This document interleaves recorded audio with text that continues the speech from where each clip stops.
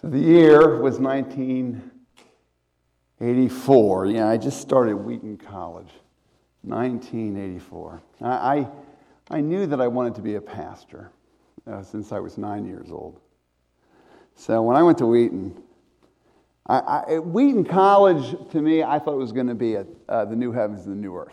Okay, I thought it was going to be heaven come to earth for me. I'd never been around Christians who were my age. We had come to Christ in a very isolated situation outside Philadelphia, and I just didn't know Christians who were young people. I didn't know people like that. So I thought I had this idea that Wheaton would be blessed. Deep, I would just be rich. It would be so amazing. But of course, I had to wise up and learn a bunch of things. I had to wise up and learn a whole bunch of things. Now, the kind of conflict you have with other young Christians who are all starting to live on their own and trying to sow themselves a little bit and trying to be a little naughty, that's a disaster, right? Christian colleges are nightmares in a lot of ways. But it's the teachers sometimes that are dangerous. Teachers, and sometimes can be much more dangerous than the students. And right at that point, Wheaton was on the cusp. Calvin was there. A lot of the big schools that had been bastions of evangelical thinking and commitment were drifting. They were starting to lose their focus. In the 70s and 80s, there have been a lot of compromises on staffing. There have been a lot of compromises and adjustments on these major institutions, and they were kind of falling to the wayside. A lot of it was because people got in that didn't belong there. Well, one of the people that I remember, I immediately signed up for Greek. I knew I wanted to go into ministry, and so for me, I started up for Greek right away. And so my freshman year at college, and I'm studying Koine Greek, and I just loved it. And my professor, not only was he charming and handsome, he was articulate, and he was introducing me to things. I was so excited to learn. I was finally getting my fingers in the original. I'd been talking about being a pastor for years, and this, you didn't even have to tell me to study. I was there. I was there. I wanted to learn. I had that attitude. And I remember as our professor we began to translate the book of Romans. What you see before you here in Romans chapter 4, I translated at the ripe age of 19. Now, I didn't translate this right here. This is the ESV. But I translated these texts, and he was teaching the class, and it was wonderful. He said something about this text. See, one of the things that I didn't realize, and one of the things that happens after in a number of schools, is that if you're a professor who only teaches language, then people don't worry about your theology as much. This actually does happen in academics. I don't know why this happens, but it does happen. It happens in seminaries too. You're a really good language guy may have very bad theology. Well, that would happen to be the case. I was excited, and I remember we were sitting in class, and he's describing the prepositions of faith, and we're going through them. And he gets to this text here in Romans 4. And he makes a claim about this text here in Romans 4. We're going to read it now. That this is it. This is it. You guys, I want to tell you something so exciting. I remember the classmate told us this. And he said, this text we're going to look at today is proof. It's proof that any savage, any ignorant grunt towards God is saving. And he said that the fact that this text right here about an ancient man named Abraham, when it talks about Abraham's faith, the faith of an ancient Palestinian, of dusty shepherd without any education, what do you know for sure? Well, all he had was a grunt of belief in God. And I remember this professor teaching, this gives us hope for Irian Jaya and Africa and all the different ranges and the farthest reaches of the globe, because God honors faith that has no content, faith that just believes in God and reaches out for Him. Just like Abraham's faith right here. That was what he said. Now, I was a good student. I I was reading this, and I was translating it. And it was really funny. You're going to love this. This is so me. If you know me well, you know this is so me.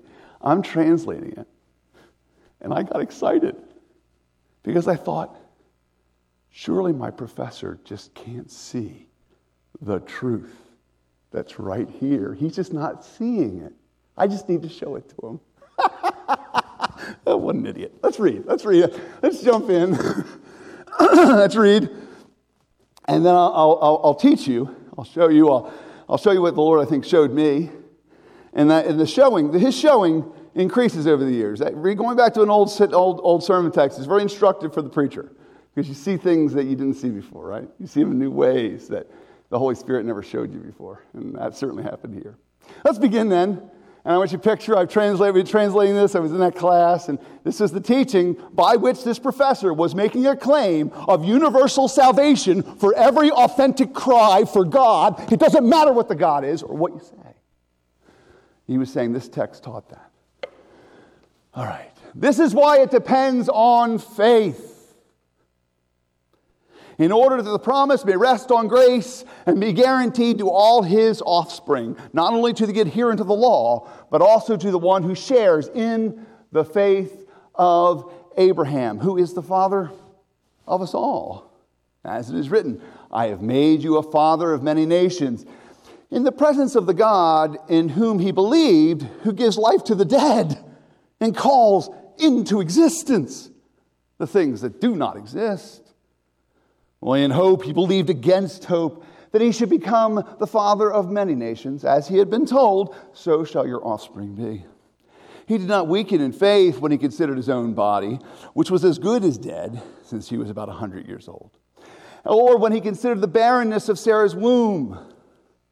No unbelief made him waver concerning the promise of God, but he grew strong in his faith as he gave glory to God, fully convinced that God was able to do what he had promised. That is why his faith was counted to him as righteousness. But the words, it was counted to him, they were not written for his sake alone, but for ours also.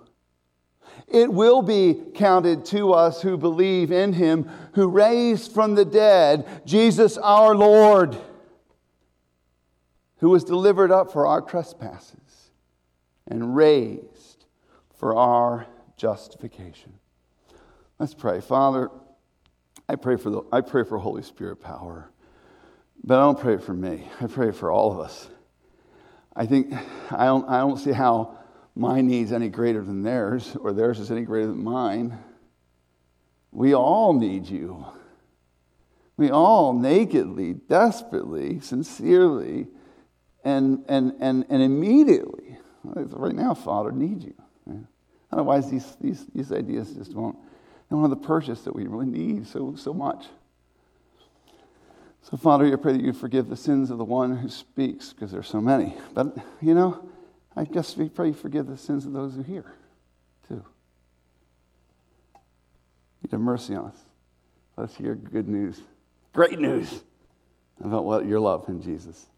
Amen. Amen. So three things. I was so excited. So I go to the doctor. I actually made an appointment. I never made appointments to see professors. Never. I wasn't that kind of kid. But I needed to talk to him. I went in and I told him. Told him this sermon that I'm presenting to you today and these truths. And I said, don't you see? Abraham believes that God speaks. Can't you see? Abraham believes in the God who speaks. Not just that he believes in the God who speaks. Now, I wasn't preaching to my professor like I'm preaching to you right now. I may have gotten a little excited, though. It's hard for me to sit still, and I get a little hyper. And I said, not just that. It's not just belief in the Word, but it's belief in a word of love. Abraham believed in grace. He didn't deserve it. His body was... Don't you see it? Faith had content. It had an object. It had truth. It had reality. And I said, and I was almost giddy. I was almost giddy. In fact, Abraham is the father of us all. He's a pattern of our faith down to this fact.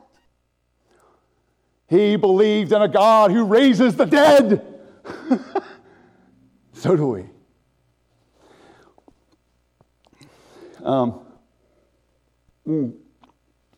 As an aside, As an aside, heretics never twirl their mustaches. They don't. They don't wear black hats either. And they don't snicker. And they don't go, ha, ha, ha, ha, ha, ha. He doesn't do that. Heretics are the nicer people, usually. It's the Orthodox conservative guys who are usually jerks. He was charming. He was so charming, he had complete control over that department. He became the chair of the department. He took me aside as I explained to him the depths of what I saw, a pattern of Pauline thinking where he was filling Abraham with an actual detailed, almost, shall we say, reformed, I was excited, theological content. And then he looked at me.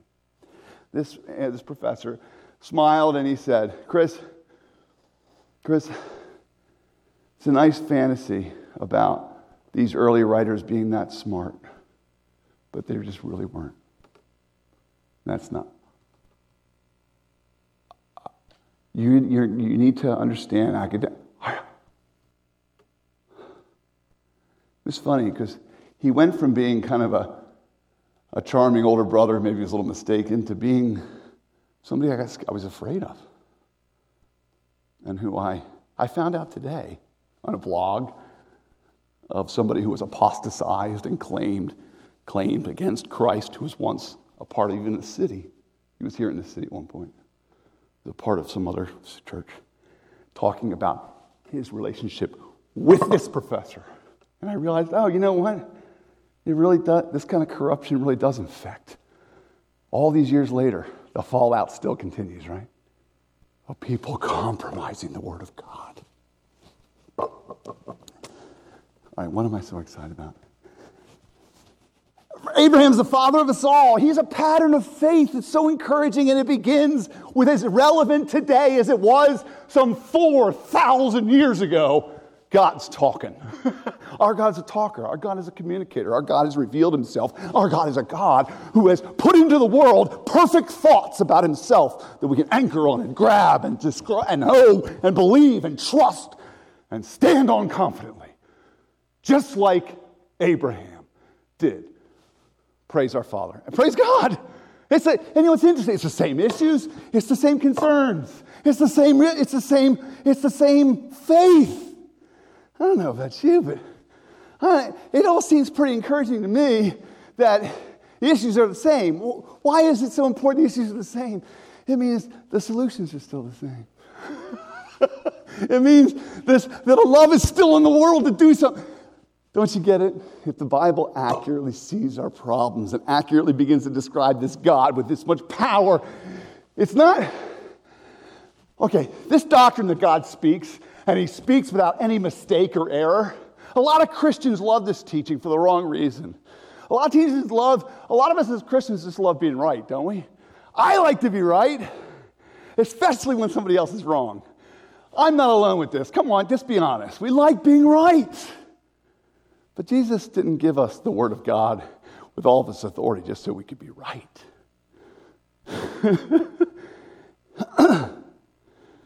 No. He gave us a word of love for the dark night of the soul when faith doesn't look like an option anymore. Because that's what happened. That's what's going to happen to Abraham. And I'll bet it's something that's going to happen to you if it isn't already.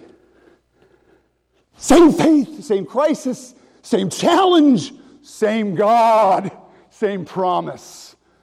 Trust him. And faith in God will always begin with a faith in his word. Let me teach you some Hebrew. Let me teach you. I've told you this before. I've taught you this before. But here, I'm going to say, you say it right after me. I'm going to say, this is Hebrew. Vayomer. Go ahead. Oh my goodness. Let's try it again. Vayomer. Yahweh. You now know 5% of the Old Testament. That's being quoted in this text. And you know what 5% of the entire Old Testament Bible is? And God said. Make no bones about it. If we were to define Christianity, it is an unembarrassed supernaturalism. And we believe a God has spoken into the world, and the men's opinions and the pundits and the presidents and whoever they are, they're all wrong. Only the scriptures are true. And I tell you, I bet you that was as much of a relief in Abraham's dusty day as it is today. Praise him. And faith stands on the same issues. Do you trust him or not?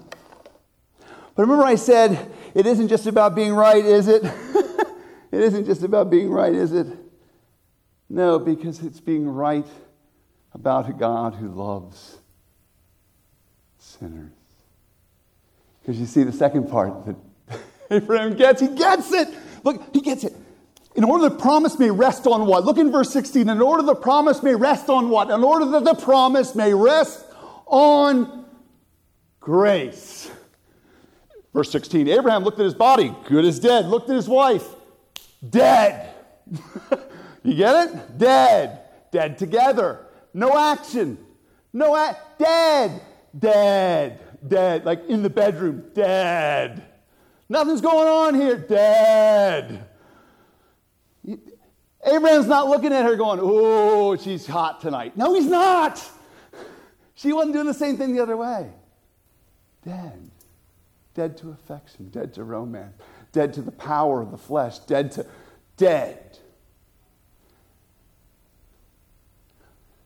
What's this? What's the picture? What picture of faith is Abraham breathing to us here? You're dead. Oh, we were dead in our trespasses. Don't you see? We couldn't do anything to earn his love. He gave it away. God loves sinners. Didn't you know this was the story from beginning to end? God loves sinners. And you know it was the thing that got Abraham up when he looked at his own body and the wife who laughed at the promise of God. And he looked at, did you say Abraham? Abraham was a sinner, just like you and me. And he knew that he had no possibility to fulfill what God had promised. What does that sound like? It sounds like you and me at the feet of the cross, trusting in the grace of Jesus. What is God? God loves sinners. He saves people who can't save themselves. He picks up and he dusts off and he loves that which is not lovable. Praise. It's the same gospel, isn't it? See how it starts ringing so true and so beautifully in the ear? How beautifully living and how the pattern is? But it gets even better. Because not only is this message of grace that God loves sinners, it's better even than that. Because this word justification, the very end of the verse there. Justification. Completely loved and forgiven freely by grace, justified and declared righteous. The justification word at the very end is the deepest need for dead sinners or those caught up in dead works. Praise him. You can't do it. He has done it. You can't do it. He has done it. You can't do it. He has done it. Nothing changes. The entry point into the throne room of grace is when you realize you have nothing to bring. Nothing in my hands I bring. Simply to the cross. I went a little further than that. Something actually happened today. I was kind of tripping my head around it a little bit.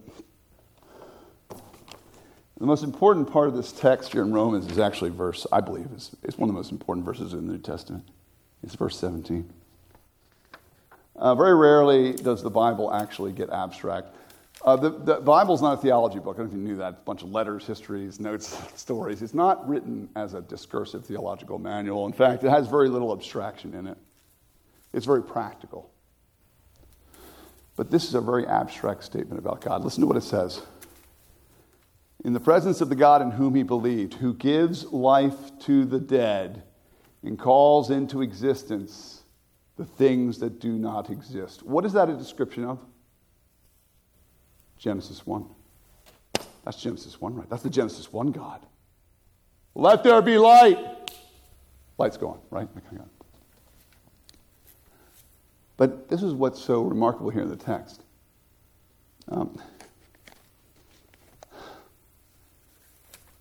Abraham's body's dead. Sarah's body's dead. But out of the dead womb comes a great, great, great, great, great, great, great, great, great, great, great, great, great, great, great grandson who rises out of a dead tomb. And suddenly you see the grandeur of the might of the Almighty resurrecting God, throbbing with power across all time to say that he's come to rescue Cedric from death. Not from it all, from death. Wow! This is what happened today. I was going to tell you what happened just now. I came up here, and this is my notebook. Now, I'm going to tell you something about my notebooks I probably shouldn't tell you. And, well, I'll tell you, but I'm going to have to go back and go through them all now and get rid of them, because occasionally I write my prayers down. Well, I forget they're in here, and I wrote a prayer confession on the last page of this stupid notebook. I didn't know it was there. Well, I scribbled these notes today at the last minute on the second to last page, and I didn't know it. And I'm scribbling the notes out, but I come up here as we were in break and we were before prayer, and I start reading the list here,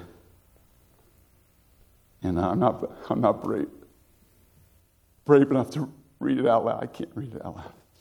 That wouldn't be appropriate. But that's the back page right there.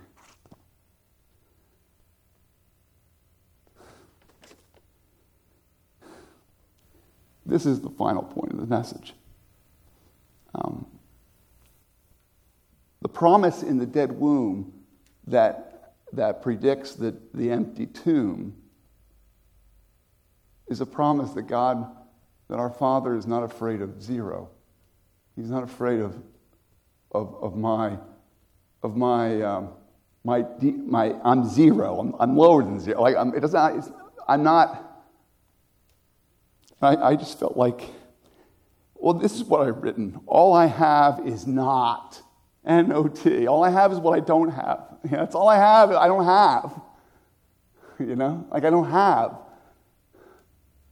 Abraham didn't have, right? I can't save myself. I can't clean what is so abominable in me. I can't wash it away. I can't be good. And I just love this idea that Abraham rises up to testify that God loves those who can't love themselves, who can't save themselves. My confessions of sin terrify me when I read them. I shouldn't keep them. I should have just gotten rid of it. I should have disposed of it. I meant to. In fact, I meant to, because this is an incriminating piece of paper. But how fitting that Jesus would put it on the back of my notes. Isn't that precious of him? It was almost like he was saying to me that, Chris, you're not. You are not. Maybe you feel like you're not, like you're nothing. You're not. You're nothing. You haven't. You've failed. And this is the place I invite you to hope in me, says the Lord. It's kind of funny. Hope doesn't mean a whole lot if it's not an unreasonable thing to do at the time, right? I think that Corey's going to be preaching about this next week. I stole some of his thunder. But I am emboldened by a hope that God can love what is so unlovable about me. Amen? Isn't that the message of grace? Because you see, Abraham becomes a type of our faith on the largest scale, because the God who raises people from the dead, who calls things that are not as though they were, is the God who does wonders, right? That's the wonder-working God, right? That's the God of miracle. That's the God of transformation. That's the God who changes people's orientations and desires and loves and personalities. And this is the God who does amazing things in the world. And this is the God that I think for this generation, and the intractable destruction of this generation, this is the only gospel that makes any sense, right? This is the only one that's going to do anything. It's one that trusts in the power of God, not in the power of man, not in the power of our cleverness or our wisdom or our industry or our power, but only and fully in the grace and mercy of Jesus. Yeah. I can hope for a great many things in such a wonderful gospel. Let's pray. Father, I want to thank you for your story of love. You know, and I know, we know Abraham didn't really understand that much. I don't know how much he could have understood really, I guess, deeply. Not like we can see looking backwards. But he gets it. But he doubles down completely. And even when he doesn't have as much data as we do, and he just doubles down that he's going to sacrifice anything you tell him to. And, you know, and gosh, you'll be lucky if we sacrifice anything, Father. Well, Father, I pray you teach us about your grace. And I thank you that you would teach us about grace. And I thank you that Abraham can be such a great example to us. I thank you for his wonderful, blissful trust, gullible trust in you. He just trusts you. I love the fact that he trusts you, that you bring life to the dead, even in itself. Father, I pray you give us new boldness and grace, new boldness in our joy, new love for your scripture, new love for your words, new passion for words that tell us how much you love us. And I ask, Father, that you would teach me how to preach these things in the way that you approve of and gives you glory. And I pray this for the glory of Jesus. Amen.